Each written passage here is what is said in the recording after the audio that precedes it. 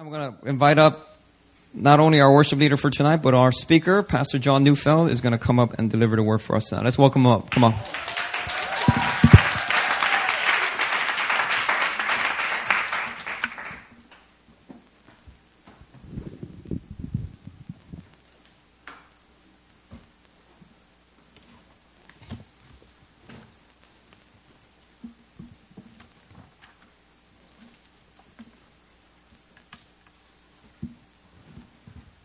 Amen. God is good. You guys believe that? That God is good? In everything He does, God is good. And that's essentially what I want and what I feel called to speak forth tonight is the goodness of God. And as I do that, I was going to pray briefly. We're going to jump into the Word tonight. Father, we thank You that You call us into Your goodness, God. In all of its varied forms, You call us into Your goodness because You are good. All that You do is good. We give thanks to You, our God and King, for Your love endures forever. You are good in all You do. So awaken our hearts completely right now as the word goes forth, that it would find fertile soil in every heart. Every single heart. We thank You, God. We praise You. We love You. We set our hearts, our minds, our eyes on You. We ask these things and declare them all in Jesus' name. Amen.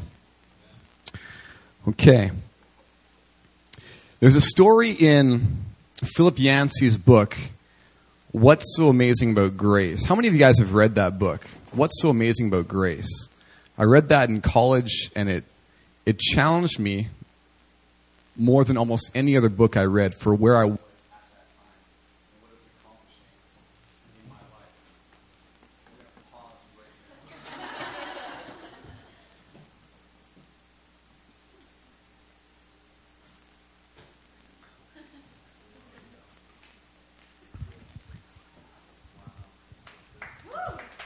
now. Yeah, you can give John a hand. John gets real good at that. Okay, yeah, it's a story. There's a story in that book early on where Yancey is talking about C.S. Lewis. And the story goes something like this, that during the lifetime of C.S. Lewis, there was a gathering of church leaders in England. And what they were gathering and discussing was the distinctive aspects of Christianity and what Christianity as a religion contributes among the religions of the world. And so these Christian leaders, my understanding is, were debating back and forth, what is it that makes Christianity different from every other religion? Some people suggested, Jesus resurrected from the dead. So resurrection from the dead is the distinctive aspect of Christianity. But there actually are religions who claim that that's happened for them. Someone else suggested that the distinctive aspect of Christianity is that God, a divine being, became man. But that was shot down as well because there are religions in which divine beings incarnate and become men. And so there was all this confusion surrounding what really was distinctive about Christianity. And the story goes that C.S. Lewis walked in the room and asked, well, what's all the commotion about? And they told him their situation. And he just looked at them and said, well, that's easy. The distinctive aspect of Christianity is simply grace. That beyond anything else, what sets apart our faith from every other faith or religion in the world is grace, because no other religion has a concept truly of grace. Every other religion has something to do with earning something through merit, earning something through discipline, earning something through works.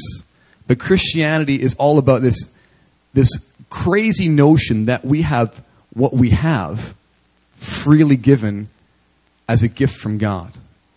That everything we have is a gift We did nothing to earn it. And beloved, God intends to mark us as a people in every way of grace. When the world looks at us, they should see grace every time. So we're going to spend some time talking about grace, but grace has so many different facets. There are so many different aspects of grace. I'm going to look at 3 that I feel are primary aspects of grace to drive home what God intends for us to look like as His people, reflecting His grace and His goodness. So we're just going to jump in. The first aspect I want to focus on tonight of God's grace is that grace covers up mistakes. Right? When you make mistakes, God always has grace to deal with those mistakes. Because God knows that we make a lot of mistakes. Do you guys make a lot of mistakes? I make a lot of mistakes. And God is so set on turning those all around for good, right? Every mistake we make, He intends to work good in and through that for us and for His kingdom and for His glory. Because He is a God of grace, and there is nothing more glorious than grace in its fullness. I just find it really interesting that the Bible is filled with stories of failure. Do you guys ever catch that? That throughout the Bible you see failure after failure after failure after failure. You got Adam and Eve, failure. Cain, failure. I mean, not entirely. That's not their whole life, but that's what you see as part of their story. You see Abraham, you see failure. You see Isaac, you see failure. Jacob, failure. Joseph, not that much. He's Joseph. I'm sure he failed too. You see Moses, you see failure. Right? For all the glory that's there, all of the incredible things that were accomplished by these great men of faith, there's also significant failure that is exposed in their lives. And you get to the New Testament, it's the same thing. You see Peter, big failure. Denying Jesus. The disciples all abandoning Jesus. Failure. And it makes you wonder, why did people write stories about failure? Like when the gospel writers wrote, like when Matthew wrote, Matthew writes about how the disciples all abandoned Jesus at his greatest point of need. It would have been very easy for Matthew to just, steer away from that and smooth that over and because he was one of the disciples, he was writing about himself. And he was, he could have, given Peter a break, and not written about Peter denying Christ.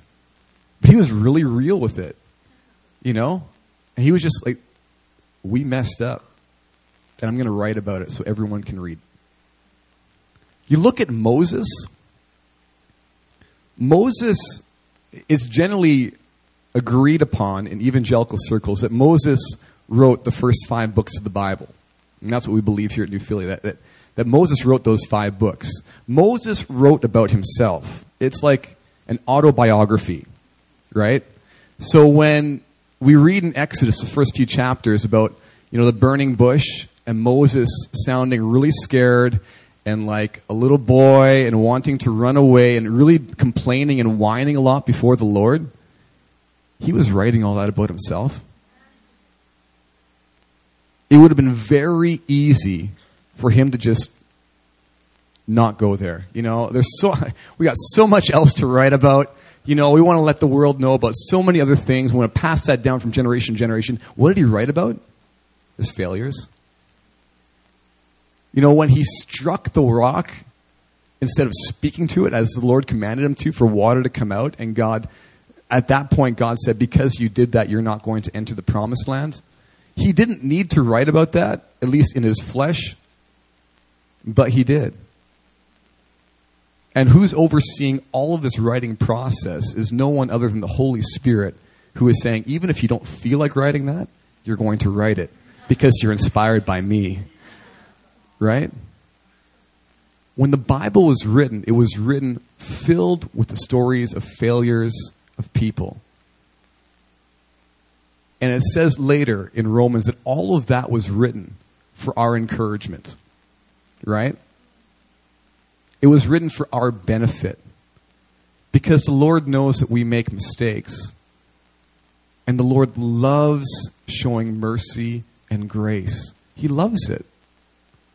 And so grace is there to cover those things up. Grace is an important lesson for us to learn, often for ourselves. For some people more than others, but we all need to learn to deal with our mistakes in the light of God's grace. I have a hard time with that. If I can confess that tonight, that I have a hard time receiving the grace of the Lord in that way. Although I'm phlegmatic, in Strength Finders, I discovered that one of my strengths is the strength of responsibility. And it's very high up there. And one of the potential negative sides of responsibility is that you take everything on yourself and you're your own worst critic. And you just have a hard time receiving the grace that God desires to extend to you. But it's a lesson that God continues to teach me. I've been learning it mostly over the past couple of years through my relationship with my wife, Anita. When I got into a dating relationship, I started dating Pastor Anita. I was new to it, essentially. I had been in one relationship years ago. But beyond that, I was new to relationships, and I found myself making all sorts of mistakes. Mistake after mistake. I said the wrong thing. I did the wrong thing. I was insensitive there. I messed that up. I forgot that. I said that the wrong way. I'm stupid. Oh, I can't. I'd feel really bad. And I was living with Pastor Marcus at the time, and I would come home, and I'd often come home feeling like, I guess visibly, like disappointed, discouraged, or whatever. And I talk through with Pastor Marcus. Pastor Marcus has a lot of wisdom. He's got a lot of wisdom in the realm of relationships. Yeah,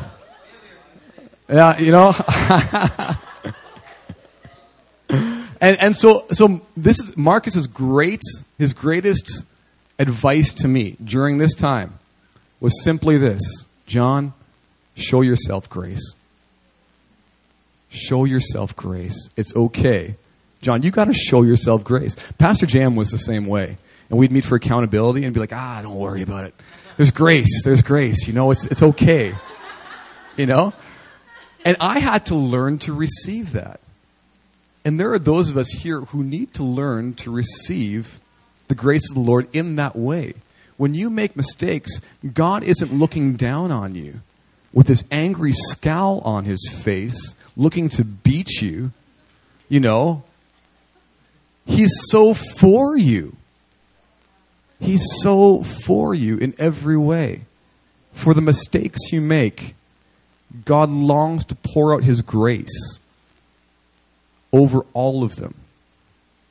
The first aspect of grace that I want to focus on tonight is grace that covers over our mistakes. The second aspect I want to touch on tonight is that grace comes to us in the form of gifts. Do you guys like gifts? Yeah. God loves to give gifts to his children. You believe it? Like he really does. He loves to pour out. And the thing is, we don't always realize when God is gifting us and gracing us. We miss a lot of it. If we're not seeing things in the Spirit, we miss it. But God is so bent on blessing his people. What's really been driving it home for me lately is working through the book of Genesis with you all as Pastor Marcus and Pastor Anita and myself as we write the material for the Bible studies that you guys are going through in small groups. You just see God's heart bent on blessing his people. And this past week looking at Abram and the call of Abraham. and God blessing him that he would be a blessing. Through the mistakes that people are making throughout the Bible, God continues to turn that mistake around and bless them. Turn that mistake around, bless them. Turn that mistake around, bless them. Because God intends for people to see blessing when they look at his people. God is set on it. You know what strikes me more than any other passage of Scripture regarding this is Genesis 15. I'll ask you to turn there with me. Turn to Genesis 15. This could almost be seen as like part 2 of the Bible study from this week. Was it a good study? Yeah. Awesome. Yeah. Genesis 15. And because it's so good, we're going to read through the whole chapter. It's just 21 verses. Let's go back and forth. I'm going to read odd numbers. You all together read even numbers. And really receive it as we go through. Don't just read it. Receive it. Okay? In the ESV. After these things, the word of the Lord came to Abram in a vision. Fear not, Abram, for I am your shield. Your reward shall be very great.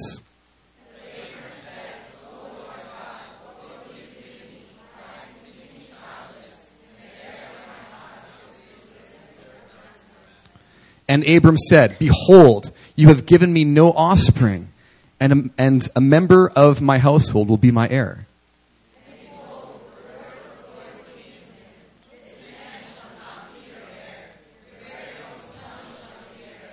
And he brought him outside and said, Look toward heaven and number the stars if you are able to number them. Then he said to him, So shall your offspring be.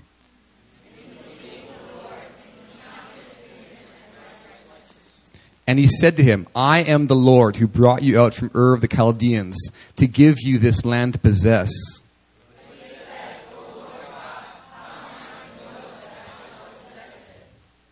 He said to him, Bring me a heifer 3 years old, a female goat 3 years old, a ram 3 years old, a turtle dove, and a young pigeon.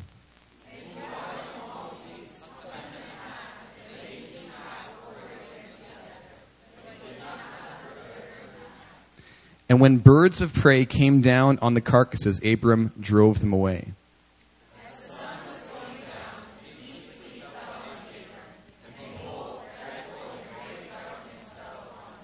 Then the Lord said to Abram, Know for certain that your offspring will be sojourners in a land that is not theirs, and will be servants there, and they will be afflicted for 400 years.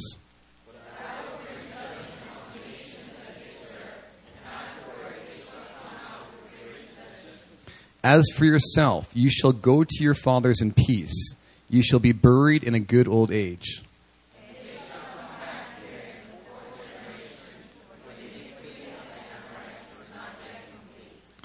When the sun had gone down and it was dark, behold, a smoking firepot and a flaming torch passed between these pieces.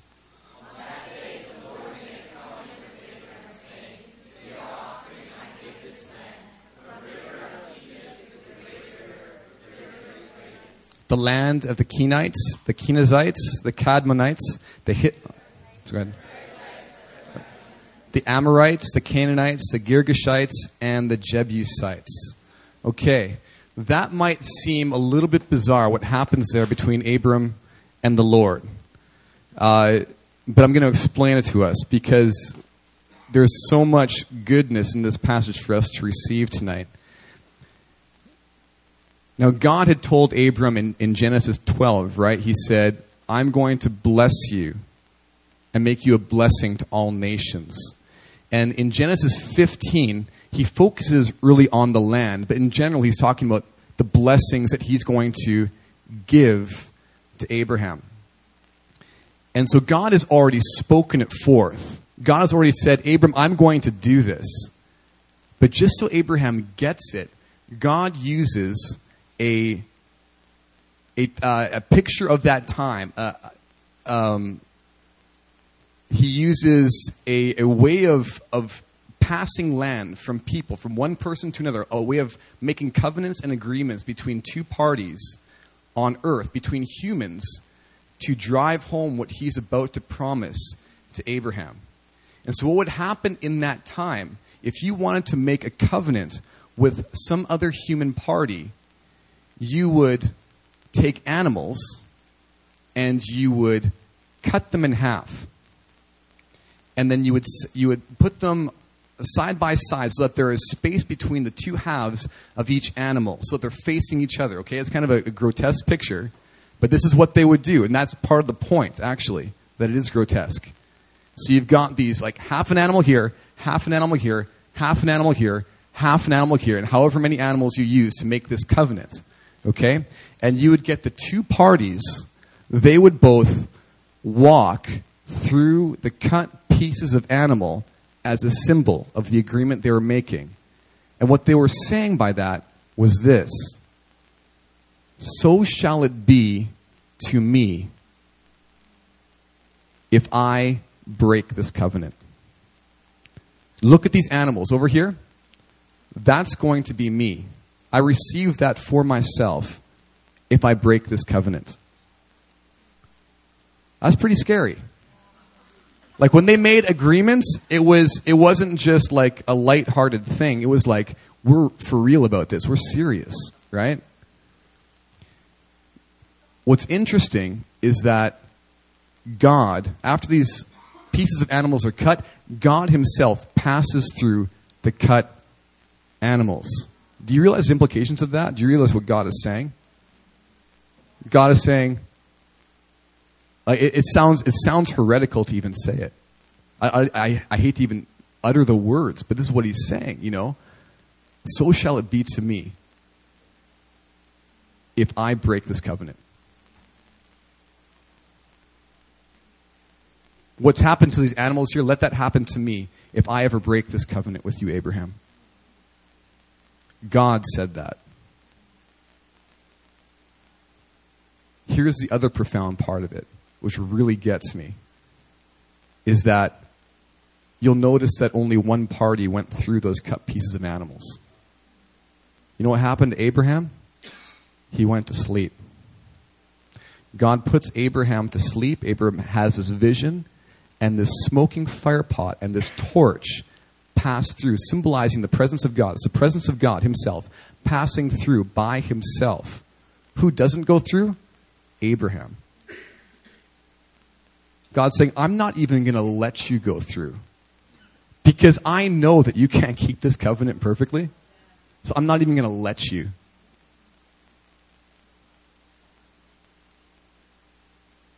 He's saying, Abraham, you can't do one thing. There's nothing you can do to change my mind about this.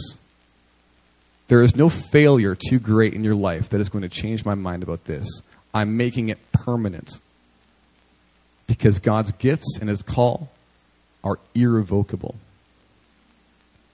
And that's how God sees the Israelites now as we pray for them, you know. God is bent on blessing his people. He's bent on showing grace to his people. All these things. Abraham didn't deserve one thing, right? Abraham is there, sitting around one day, and God chooses him. Why? Because God chose him. That's the only answer that we have. Abraham didn't ask for it. He wasn't looking for it. God just chose him and said, I'm going to bless you. I don't care if you don't want me to bless you. I'm just going to do it. I don't care if you don't want me to show you grace. I'm going to pour out grace on you because I've chosen to do it. That's how God sees us. We are children of Abraham. We receive all of that. God is pouring out his grace, his gifts on you all the time. You just need eyes to see it. When I see my life in the Spirit, when I'm looking at my life, all I really see is blessing. I see grace. I see favor. I see an incredible wife who the Lord has given me. I don't deserve that. I see an incredible apartment that Pastor Nita and myself get to live in. I don't deserve that. I didn't earn it, you know. I look at all, like, around my life. I look at this guitar. That's a really nice guitar, by the way. Do you know, I didn't pay anything for it. I look at my life, when I see my life in the Spirit, I see grace after grace after grace, because God loves to give his children gifts. And the gifts take various forms. Here's a great gift that we don't often see as a gift. Are you ready for it? The gift of discipline.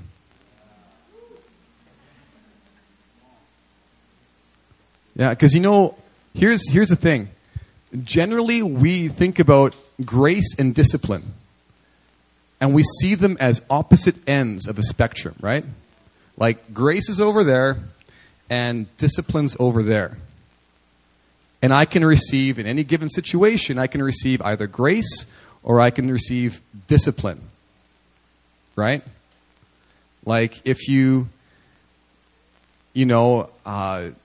say you teach a class really poorly. You didn't prepare well. You're a teacher, and your supervisor shows up, and you didn't prepare well for the class, and you got found out by your supervisor. Now that supervisor can either give me discipline or grace, right? Discipline or grace. I'm hoping grace, because I don't want discipline because it doesn't feel good. When you show up to small group and you haven't done, you haven't listened to the podcast, I hope that never happens to you, but you didn't do the homework, and you tell your small group leader, and you're thinking, I could either receive discipline or I can receive grace. What's it going to be, small group leader? Please show me grace, But the thing is that we need to understand that discipline is grace. Do you know who doesn't receive discipline? You know who doesn't receive discipline? Is an orphan. You'll see it every time. Like, if you meet a child who grew up in a broken home, or grew up without parents, or whatever it might be, you will see consistently a lack of discipline in that person's life. When a number of years ago, living in Canada, I was ministering in the inner city of Winnipeg, my hometown. And Winnipeg they call it like the Detroit of Canada, like really high crime rates, and the inner city is not a fun place. And you have all of these kids who grow up either without parents, or parents who are absent, or parents who are crack addicts, or parents who are alcoholics, or whatever it might be. And you minister to these kids, you find out very quickly that discipline is a foreign concept to them. They've just never experienced it. They don't know what to do with it.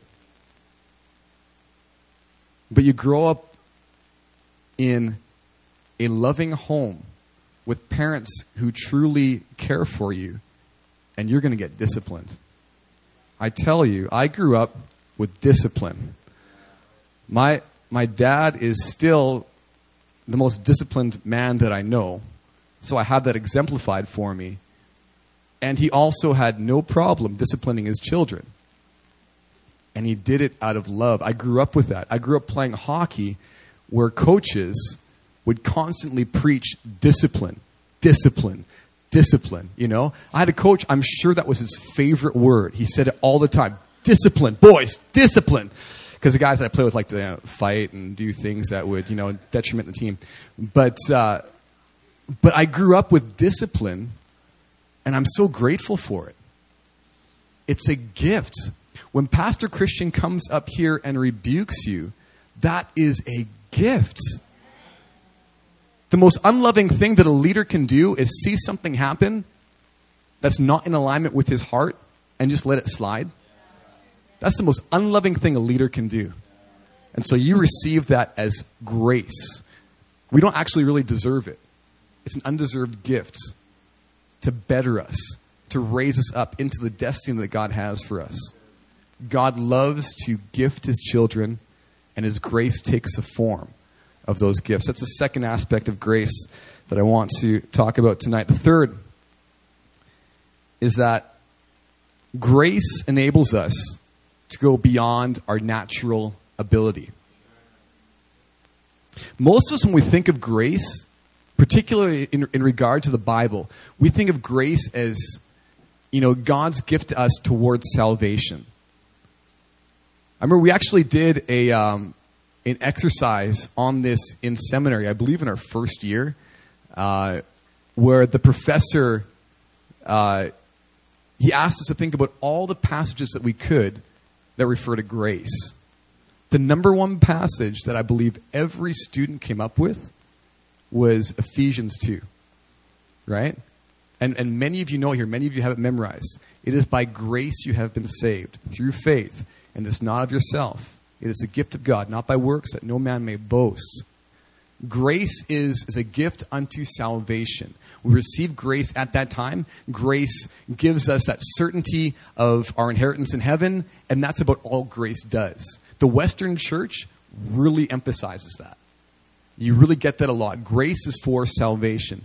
But when you actually study grace in the Bible, by far the most common usage of the word grace is in regard to the power of God. The gifting of God in power. This is the emphasis particularly of the New Testament writers. They want us to understand that grace is available to us. Paul introduces these books, a number of them, his letters, and says, grace and peace to you. He's saying, power unto you from on high. That's what he's saying. He's saying supernatural ability to you from on high. I'm just going to highlight a few passages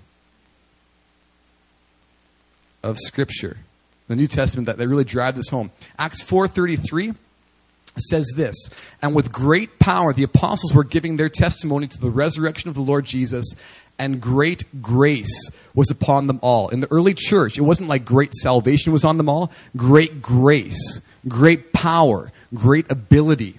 Acts 6:8, and Stephen, full of grace and power, was doing great wonders and signs among the people. The grace of God was enabling Stephen to perform signs and wonders. That's what grace looked like in his life. 2 Corinthians 12:9. This is the Apostle Paul saying, but he said to me, my grace is sufficient for you, for my power is made perfect in weakness. God is equating, or Paul is equating, grace and power. He's basically saying they're the same thing. The grace of God. 2 Timothy 2:1, Paul says, you then, my child, be strengthened by the grace that is in Christ Jesus. Hebrews 4:16, let us then with confidence draw near to the throne of grace, that we may receive mercy and find grace to help in time of need. When we need help, God says there is grace available to you. 1 Peter 4:10, as each has received a gift, use it to serve one another as good stewards of God's varied grace. When we say that God wants his people marked by grace, what we're really saying, in addition to everything else, and beyond actually everything else, is that God wants his people marked by ability that goes beyond their natural ability. This is how John Bevere defines grace this way. He says, grace is God's free empowerment that gives us the ability to go beyond our natural ability. I'll say that again. I think this is a great definition. God's free empowerment that gives us the ability to go beyond our natural ability. God wants your life so marked by grace that you are able to do what you couldn't even think of doing in your flesh. His grace is rising upon us in this hour. His grace is rising.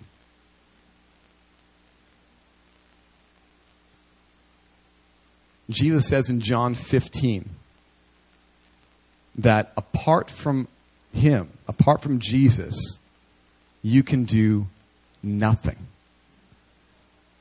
It's interesting to think about that. Like, what is it? I can do all sorts of things. The world is doing all sorts of things apart from Jesus. What do you mean, Jesus? Apart from me, you can do nothing. We're saying, actually, that's what I mean. That if in the scope of eternity, when you look at what's really accomplished, you can't do anything of any true significance or value apart from me. Apart from my grace operant in your life. You actually can't do anything.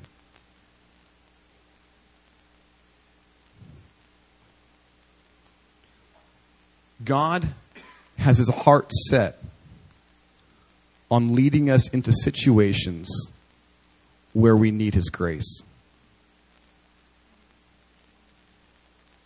He is, because we go through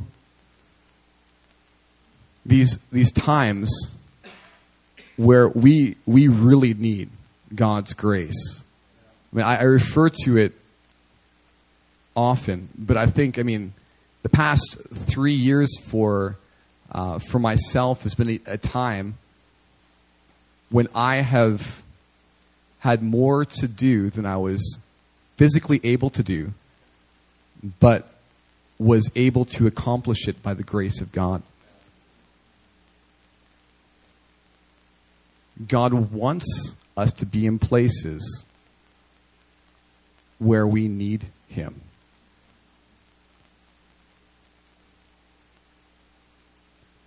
And the thing is, it's not just, we tend to think of these things in seasons, right?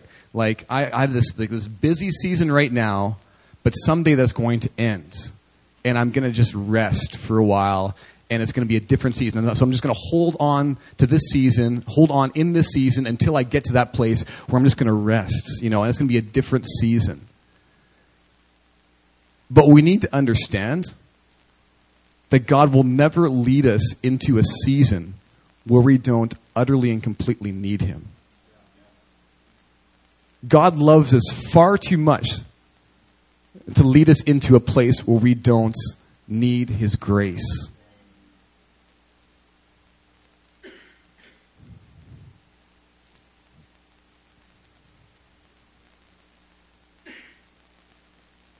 And it's rising upon us in this hour. He wants to mark us so completely by grace, because this is the thing that you will find when you get into your places of work, when you get into your places of wherever you are in the world, outside of this, church context. You're going to find that the world thirsts for grace more than anything else. Because the world does not experience grace. Grace is God's idea. Grace is God's construction. Outside of God, there is no grace. People experience the grace of God every day, whether they believe in God or not. But they don't truly taste it. And for us being salty Christians, that largely has to do with us being people of grace, people marked by grace, people walking in the grace of God to not only to cover our mistakes, not only to receive the gifts of the Lord, but to walk in supernatural power and authority and wisdom and understanding. The grace of the Lord rises upon us.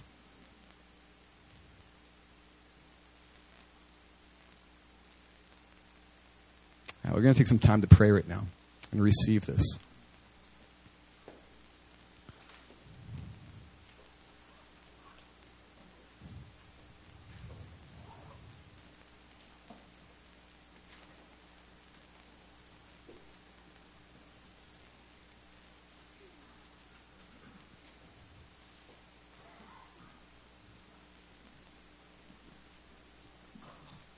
Father, we thank you for your grace, Lord, that you lavish on us day by day by day. You lavish grace upon grace upon grace. We ask right now for eyes, God, to see the grace that you are pouring out on us as your people. We want to see how good you are. Because we know, Lord, that when the world sees us, your desire for how they see us is to be a people fully marked by grace, not earning things in the flesh, not striving for things, but a people marked completely by your goodness, just because you are good.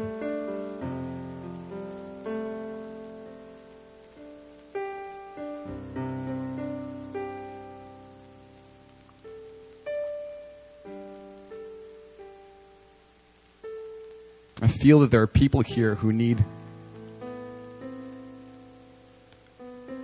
an awakening into the grace of God and to receive His grace.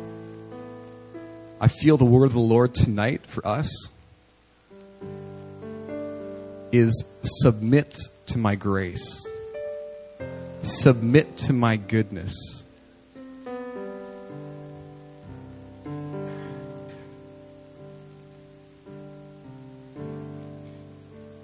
If you are here tonight and you have a hard time receiving the grace of God, you're hard on yourself, you try to earn everything you have, you try to deserve everything you have, and you just have a hard time receiving the free gift of grace that God desires to give you, then I want you to stand to your feet, and I feel the Lord is just going to minister to you tonight.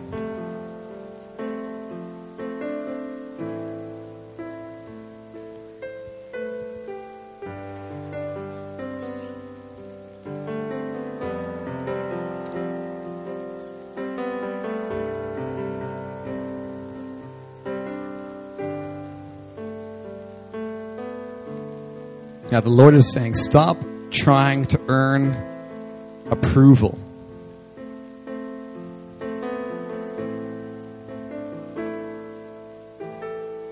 Stop trying to earn my approval and receive my goodness.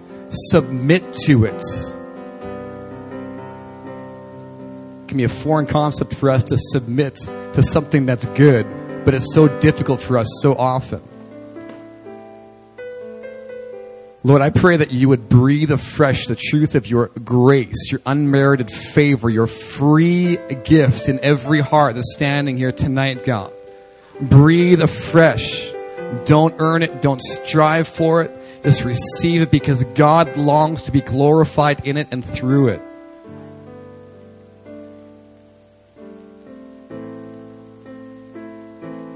God doesn't want a people who are marked by earning things, who are marked by striving for things, who are marked by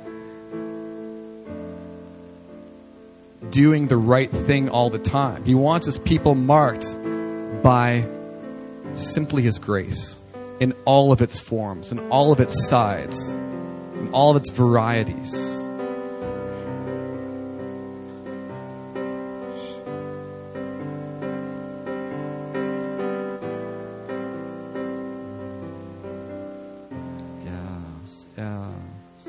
Yeah, thank you, Lord. Thank you, Lord.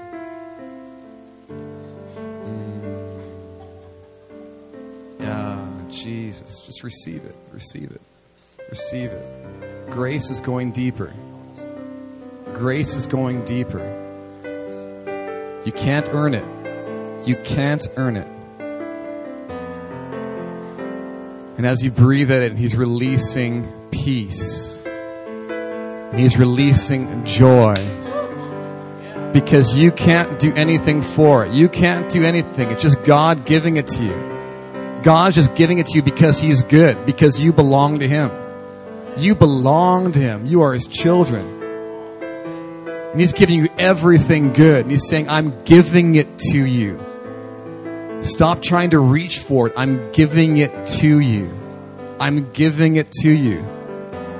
You can't do one thing that's going to make me change my mind about you. I've already walked through that covenant procession. I've already done that for you. I've already stamped my commitment on you. I love you. I love you. I love you. You are my favored one. Not because of anything you've done. Simply because I'm good. And I love pouring out my goodness. I love it. I love it. I love pouring out my goodness.